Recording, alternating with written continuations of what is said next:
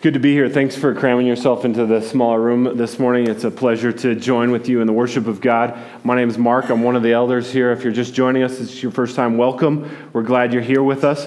We're starting a new series this morning, and we'll unpack that in just a moment. But I wanted to give you a quick update.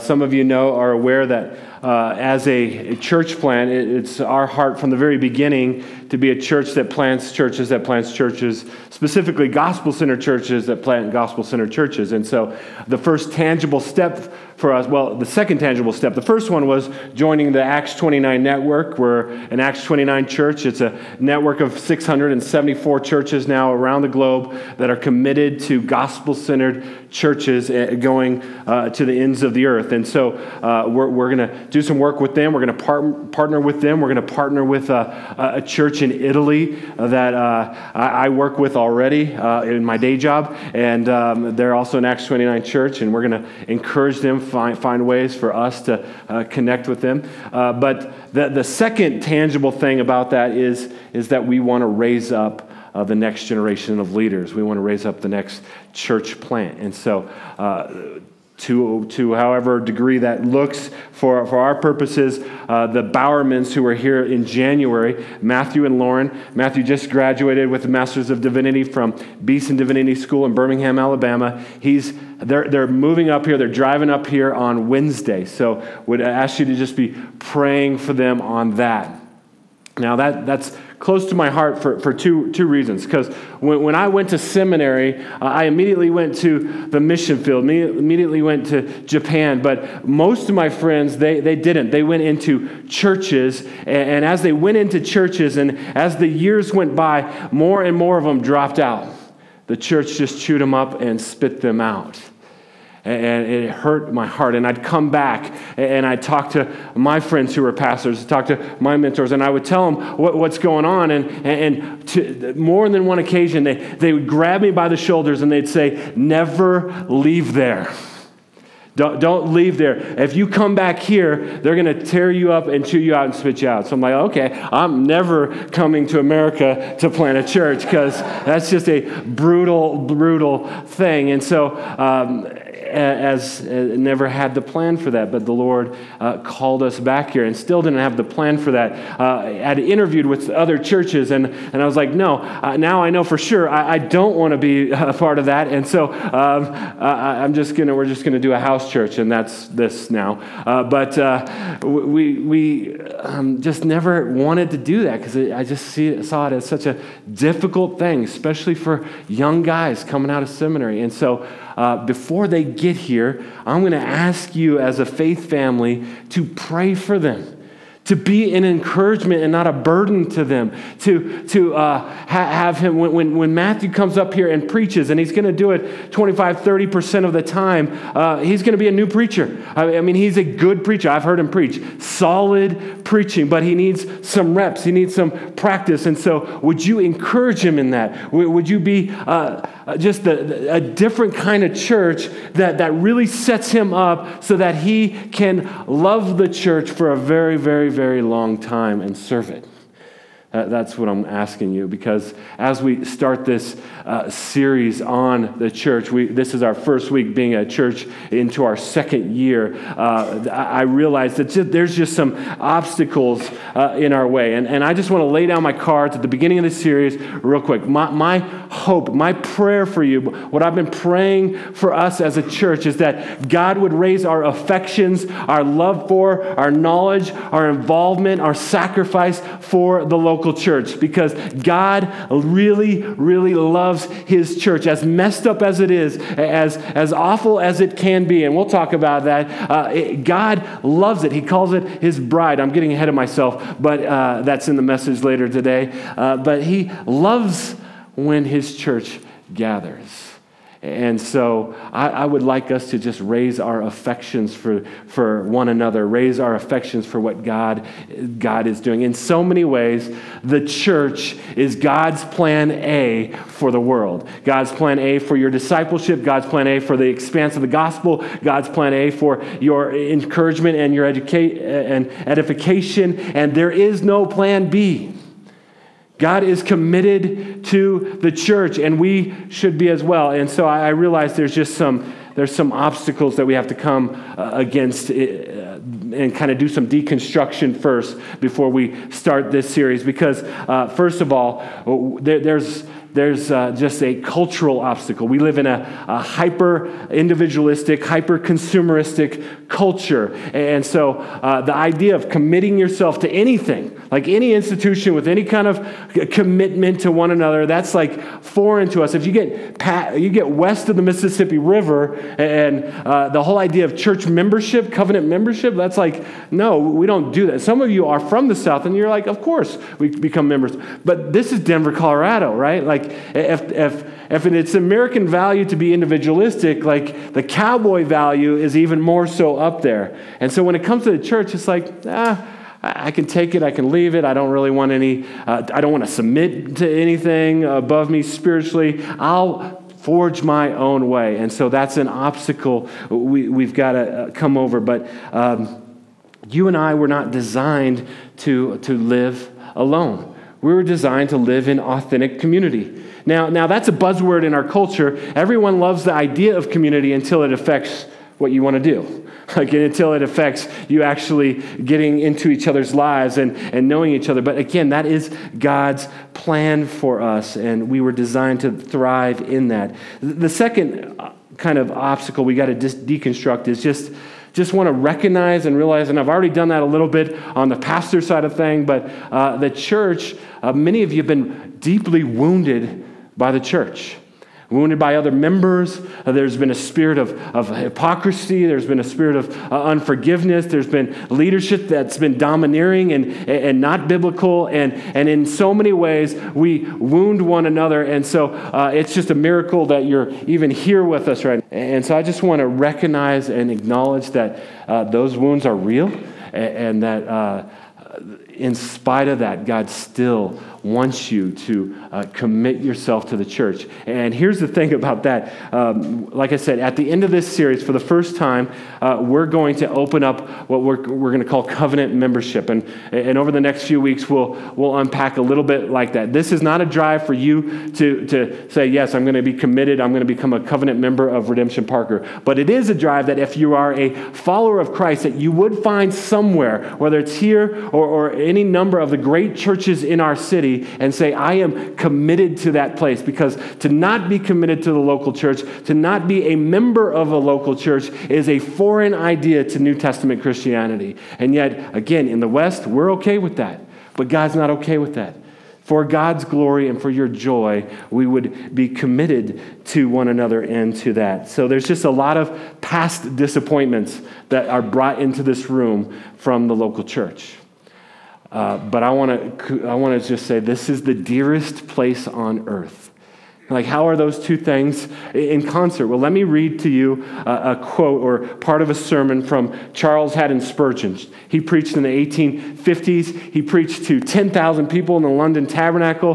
There was no Bose stereo system there. He had to proclaim to 10,000 people. He was solid. Like, it was the first megachurch, but on solid gospel-centered theology. And as he proclaimed, and at his pastor's college, like, they would look at you and they might measure your chest. Like, if you weren't barrel-chested, God clearly did not call you to proclaim the gospel. And so I don't know where I'd be in that moment. I'd be doing some other ministry in the church, maybe, but thankfully I've got these things going on before me. But nonetheless, he's proclaiming the gospel, and he says this about the church. Just think about what he says. He says, give yourself to the church.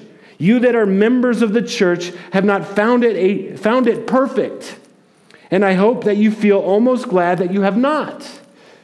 If I had never joined a church till I had found one that was perfect, I would never have joined one at all. I love that. He's like, and again, in this hyper-consumeristic, people can church shop for years upon years upon years looking for the perfect church. And as soon as they find something that they don't like or agree with or rubs them the wrong way, they move on because they're looking for a perfect church. And I'll just say up front, you won't find it here. I guarantee that. We will disappoint you. Probably have already done that. And if not, I've got another 30 minutes left here today. So don't look for the perfect church. Here's what he says. I wouldn't have joined at all. And the moment I did join it, if I had found one, that's the perfect church, I should have spoiled it, for it would not have been a perfect church after I had become a member of it. So what he's saying is like, if you find the perfect church, don't go there, you'll ruin its record. Still imperfect as it is, here's this phrase, it is the dearest place on earth to us. He says this, all who have given themselves to the Lord should, as speedily as possible, also give themselves to the Lord's people. How else is there to be a church on earth? If it is right for anyone to refrain from membership in the church, it is right for everyone. And then the testimony of God would be lost in the world. He says, as I have already said, the church is faulty. But that is no excuse for you're not joining it if you are the Lord's. Nor need your own faults keep you back, for the church is not an institution for perfect people, but a sanctuary for sinners saved by grace. Okay, you can say amen, right? Like that's Spurgeon, so that doesn't offend me that you didn't say amen, but I'm going to give you 3 amens. Everyone needs to spin them over the next 30 minutes, okay? So amen to that. I'll let you spin the first one because I'm just going to repeat that line. It says, the church is not an institution for perfect people, but a sanctuary for sinners saved by grace. Amen. Who, though they are saved, are still sinners and need all the help they can derive from the sympathy and guidance of their fellow believers. The church is the nursery for God's weak children, where they are nourished and grow strong. It is the fold for Christ's sheep, the home for Christ's family. It's where God shapes and forms us into Christ. So sometimes, especially if you get around like a men's group, they'll be like, hey, brother, what's your favorite verse? Oh, Proverbs 27:17, as iron sharpens iron, so one man sharpens another. And you're like, yeah, that sounds manly. That's like, we're going to call this church Steel City Forge City Steel Church. And but if you've ever seen that process, that's a violent process. I mean, you got the stones, you got the fire, it's red hot, and they're just smacking. Like, it's a violent, kind of just messy process. And that's what the proverb means. And that's what we're getting at, that in this place, you're going to have a chance, if you actually commit yourself to one another, you're going to have a chance to practice forgiveness. Because you'll need to. If you actually commit yourself to one another, you're going to have to serve and do things that are uncomfortable. It's just, discipleship is not a smooth process. But it is the thing that will echo for eternity. It is the thing that we can touch eternity when we're in this place together. God is doing something amazing. Now, one more. There's probably many, many more barriers that we need to deconstruct before we launch into a series on the church. But I would just say this, like just a desire. Maybe there's just a desire or your background for something just more practical. Like, come on, Pastor, really? You just went through something called Habakkuk for 5 weeks, and now the church. Like, can't you do a series? Like, my marriage is struggling. Can't you do a series on marriage? That'd be helpful for me. Or even better, a series on sex. If you could do that'd be amazing for our relationship. Or how about one on money? Not me giving to the church, but how can I get my bank account better? Just something practical, because I'm struggling financially, or any number of things. And you come in here, and then we start a new series, and we're like, oh, it's the church. You're like, well, let me just say this. All those things, all those burdens, all those practical things that you hunger for, that you really need met in this moment, God's institution of the church is the place where God meets his people in every one of those areas. If you've ever experienced a gospel-centered, saturated, Christ-exalting, God-loving people, then in the moment that you have suffered, in the moment that you need help, it's been the church that has been God's tangible hands and feet that have come around you. Just get cancer and see how the church comes around you. Go to the hospital, and the church is the ones that will mow your lawn. Adopt a kid, and we will pray for you and give you money to do that. any number of ways. If you're struggling in your marriage and it's like no longer just put on a happy face and show up at church, but it's gone public, like the church will be there to encourage you and help you. Like the church is God's means for the most practical things in every area of our life. So pragmatism doesn't necessarily help us as much as God working through his people, as imperfect as they are, to meet you right where you're at. Because I could stand up here and be like, okay, I'm going to give you 5 principles for a better marriage. And here's the 5 things. And then the next series, we're going to do a series on debt. It's going to be called Debt is Dumb. And I'm going to talk about how if you shouldn't spend as much as you make. And I'm going to talk about, and then Aaron's going to come up here and he's going to sing a song, Debt is Dumb. If you have $4 and you spend $7, that's dumb. And we could all leave here today and be like, yeah, debt is dumb. But in the end, if all the pragmatism in the world comes and you try all the things and you still are suffering depression, your marriage isn't fixed, and you still are in debt and all those things, aren't you more oppressed and chained down before than coming to church? Like, that's not what we want.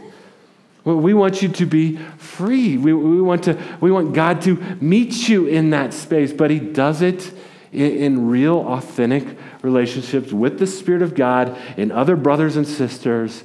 But it takes a level of commitment and a level of engagement that is just, it's hard for us in Denver, Colorado to even consider. But I'm telling you, for the sake of your joy and for God's glory, consider it this morning. So, where are we going to go here? We're going to kind of just do a quick 30,000-foot view this morning of the church, and then we'll drill down into the passage that Tiffany read here in Ephesians chapter 2. So if you have your Bible, you can go ahead and begin to turn there. But first, as we zoom out, I want to just ask some questions of what is the church?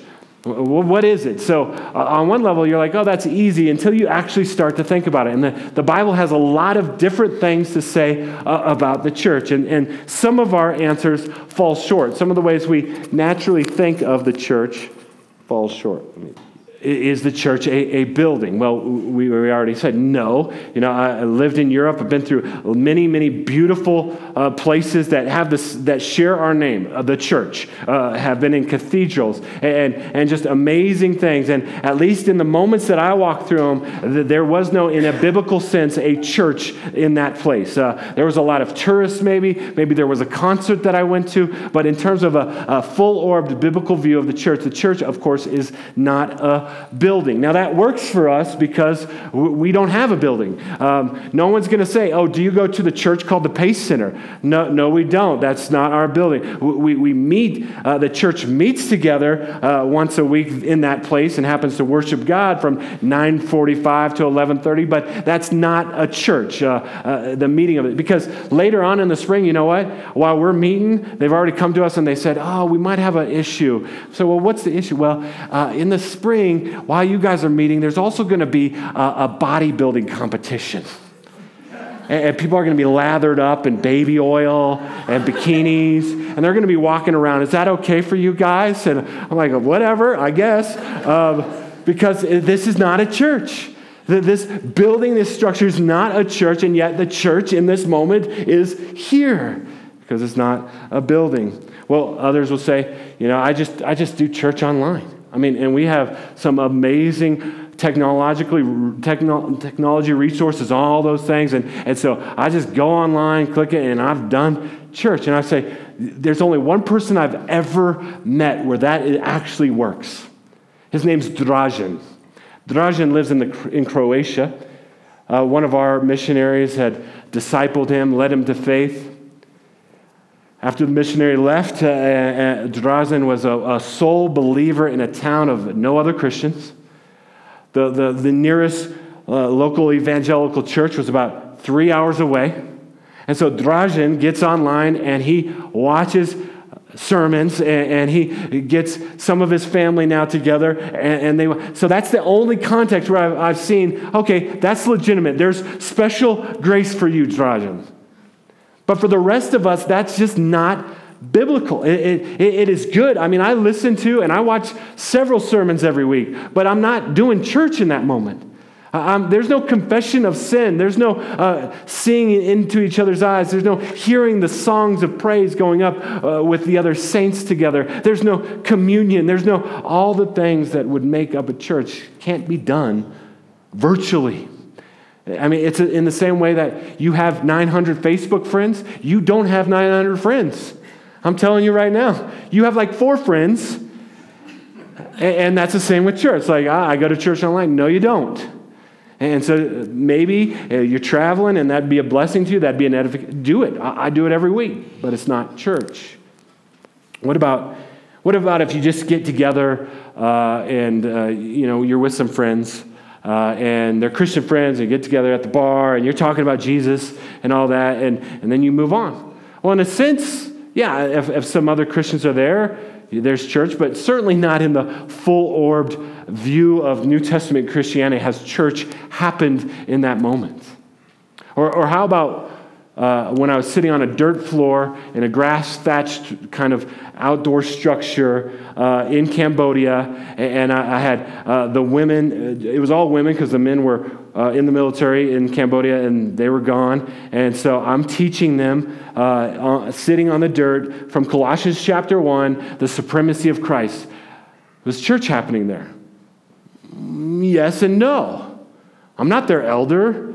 There were no other ordinances taking place there. It was an encouragement. The church, in a sense, was present there, but not, again, in the full-orbed sense of what we're talking about here. So let me just talk about some metaphors for the church, and then we'll get to Ephesians 2, and I'll go quickly through that. But the Bible uses many, many metaphors, like something like 30-something metaphors for the church. We're only going to look at the 4 major ones. But here's the thing about a metaphor. A metaphor should cause us to pause and say, if that's true, then what does that mean for me? What does that mean for the church? And every metaphor is different because it means something different for us. And so here's the first metaphor. The church in the Bible is described as the family of God, in covenant relationship with one another and with God. Let me just read a few verses. I narrowed this down. There's dozens, but let me just read a few. Ephesians chapter 1 says, God predestined us for adoption to himself as sons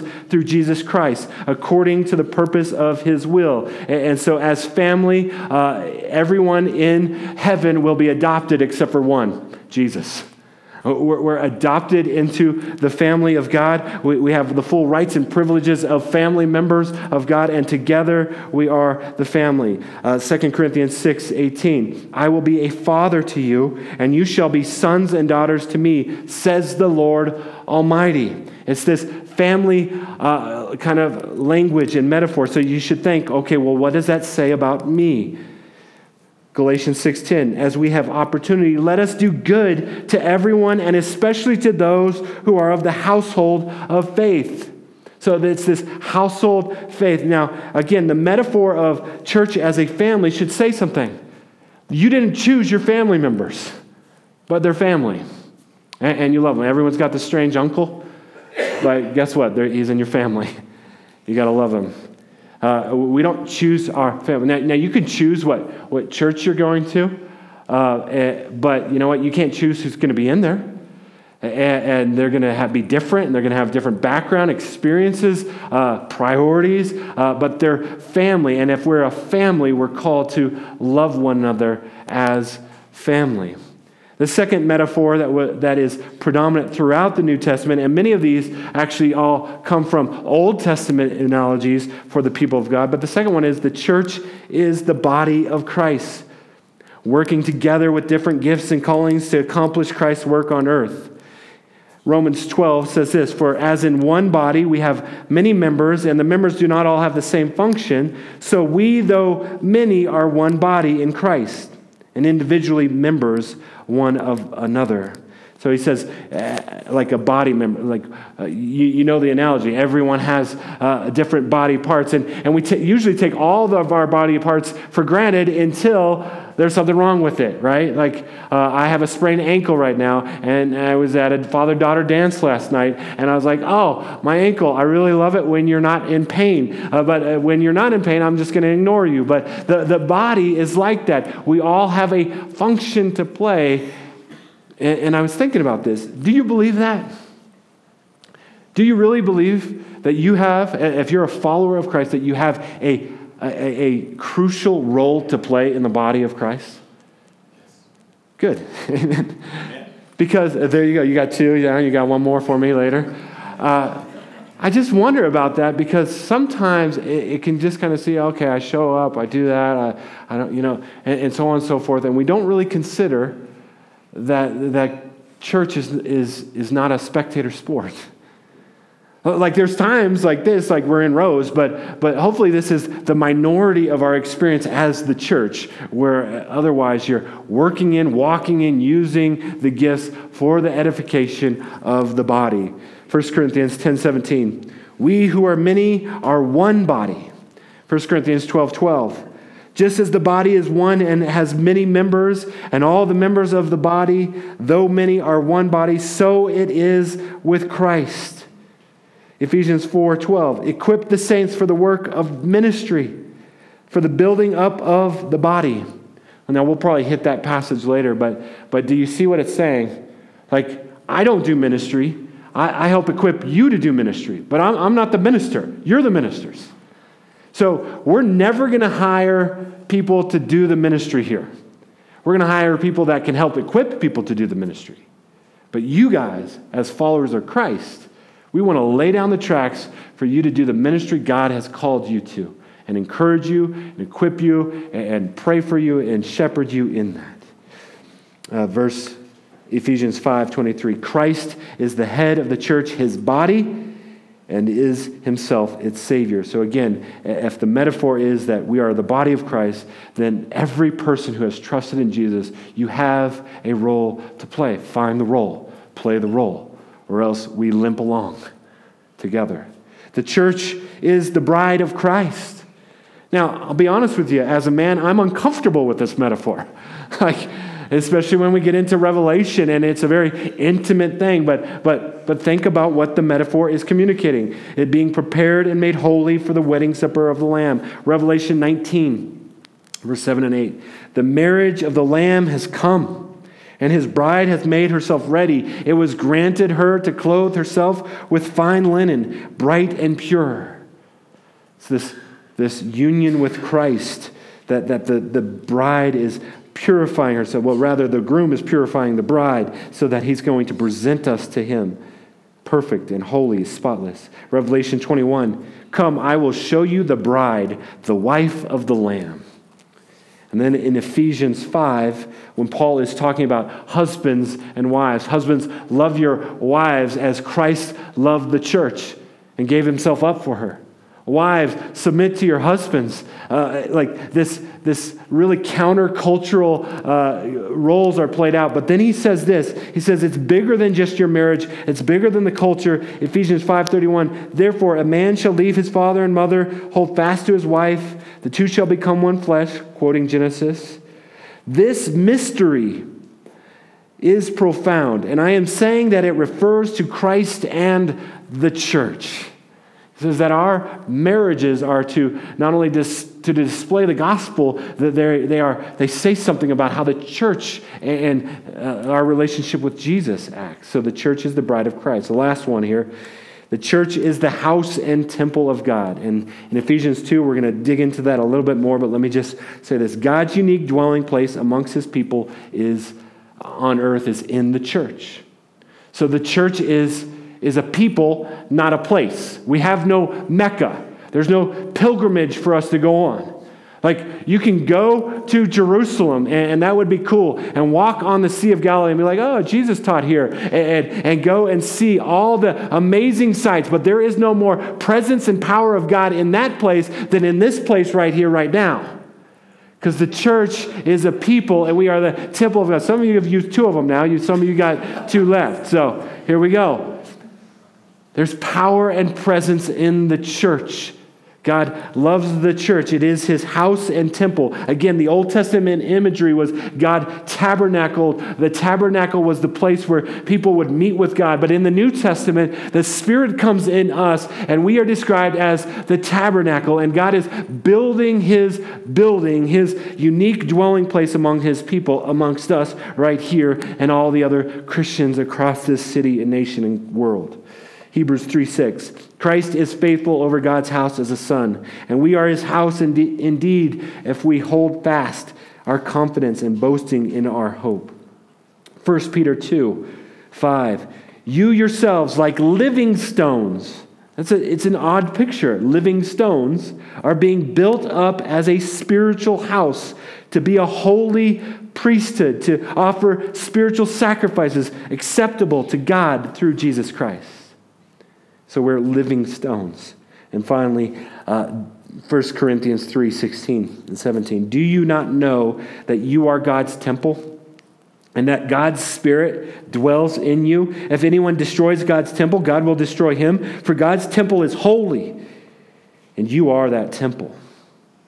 You are that temple. So now let's zoom into Ephesians and just go from 30,000 feet to more of the ground level here. And this won't take long, but verse 17, Paul has been writing to the church at Ephesus. And by the way, one of the reasons we have so many of the epistles in the New Testament that edify us, that encourage us, that is the Word of God coming through the apostles, the reason we have so many of them is because the church was a mess. Like the Corinthian church, disaster. None of us would want to join that church. And yet God loved that church and sent some letters to that church to encourage and edify them because they were so messed up. That should encourage us. None of us are perfect, and no church is. But so Paul's writing to the Ephesians, and he wants to encourage them, wants to remind them of the gospel. And earlier in the chapter, he does an amazing job of unpacking the gospel. And then he talks about how God has brought in Gentiles. Okay, unless you have a Jewish background, that's probably the majority, or if not all of us, into the household of God. Now, we take that for granted, but for millennia, Gentiles, you're out. Only the chosen people, the Israelites, are in. But now, in the gospel, God is bringing those who are far and those who are near. Well, I'm getting ahead of myself. Verse 17. And he came, that's Jesus, and preached peace to you who were far off, and peace to those who were near. So in the Ephesian context, the far off were the Gentiles. They had no hope, no clue. Earlier in the chapter, it says they walked in darkness, no hope, without hope in the world. They were far off. And then there was those who were near, the covenant people. They had the law. They knew about the living God. They had religious ceremonies, and yet they still needed to be saved by grace through faith. And so what he's saying is that God has made peace with them, and he's made peace between Gentiles and between Jews, and he's brought them in, far off and near. And so in our context, it looks like this. Some of you grew up going to Awana. Anyone? My kids did Awanas. Anyone else do Awanas? Or like Royal Rangers, anything like that? Okay, so you got the vest, and you memorized the verses, and you got patches, and you'd get like fake money to buy stuff at the end, and there was all these things where you could just go, and the air that your household was just going to church. That's the rhythm of your life. You hearing the gospel, seeing your parents pray, opening the Bible with them, learning that, all those things. And in the midst of all that, though you were near, Jesus became real. Jesus said, no, you still need me. By grace through faith, and it became tangible and real. But then there's others of us where that was not the rhythm of the house. You know, the other people who were near, like you grew up with the vest and all that, and you didn't cuss in your house. You had a make-up cuss word like "fingdag," and you're just like, "Oh, fingdag," and so that was just kind of the culture. But then there's the others, like you didn't know any other words but cuss words. That's just how you communicated. You didn't get up and go to church on Sunday, and that was probably a good thing. thing because your mom or your dad were nursing their hangover on the couch, and if they were up, it could have been dangerous for you. And so you just kind of grew up not knowing anything about God. If you thought about God, you thought, he's just a judge that wants to judge me, don't want to think about God. If you thought about church, you thought, that's just a place full of hypocrites. Side note, that's true. But that's just a place full of hypocrites. I don't want anything to do with them. Or maybe you thought, maybe someday I'll clean myself up, and when I'm good enough, I'll go to church. And in the midst of all that, by grace of God alone, through a neighbor, through a friend, through a family member, someone came and shared the gospel with you, and your eyes were open, and you still didn't have any vest, you still didn't have any memory verses, but you've come into the church, and it's still kind of a mystery to you. You didn't even know there was a book of Habakkuk, and you're just glad that there's a Bible app that helps you find it. That's okay. Some that were far and some that were near came together, and together we are the church. And God is doing a beautiful work in that. Amen. There, you're done. Okay, verse 18. For through him we both have access in one spirit to the Father. So then, you are no longer strangers and aliens, but you are fellow citizens and the saints. He says, you're no longer strangers and aliens. So those of us, again, that are Americans, we just take this for granted. As Americans, we just have all sorts of privileges that are afforded to us that we just demand. No, anywhere in America, you can call 911, and at different times, well, maybe not anywhere, but most places in America, people will show up, right? And you lock your keys in your car, they might send the SWAT team out in Parker, you guys bored or something? They'll just show up. There's just some privileges and benefits of being a citizen. Now, you travel overseas, and you start to realize, there's some benefits to our citizenship. And the same was true in Paul's day. So there were strangers and aliens, and some people were Roman citizens.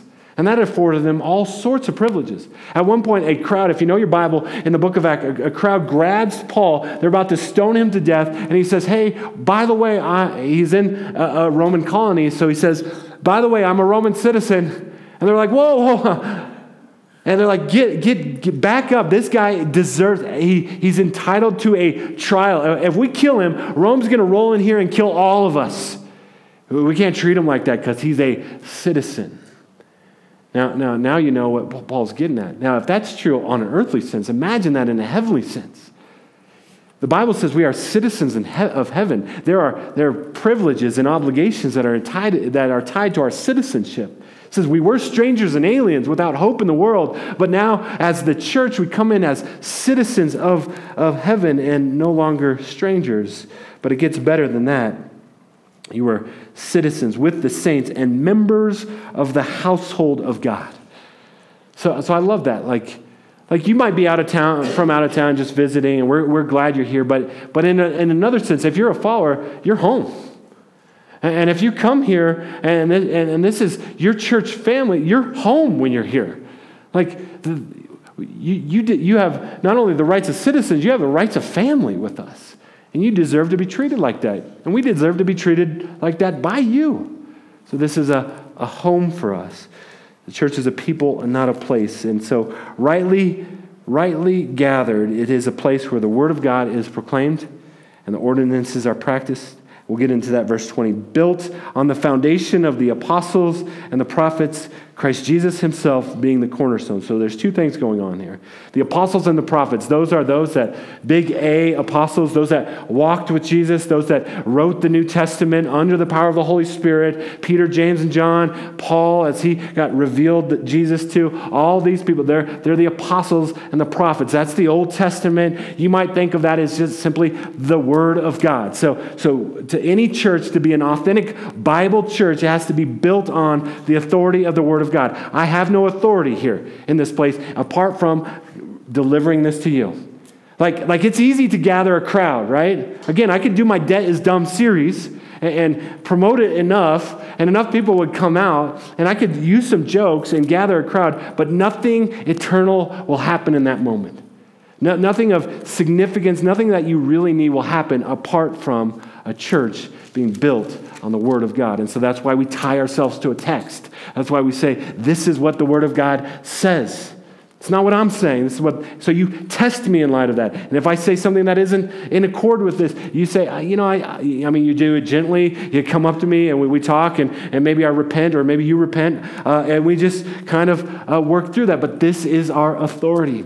Not only that, and Christ Jesus himself being the cornerstone. So it's the cornerstone of this living temple. So it's the gospel alone that binds us together.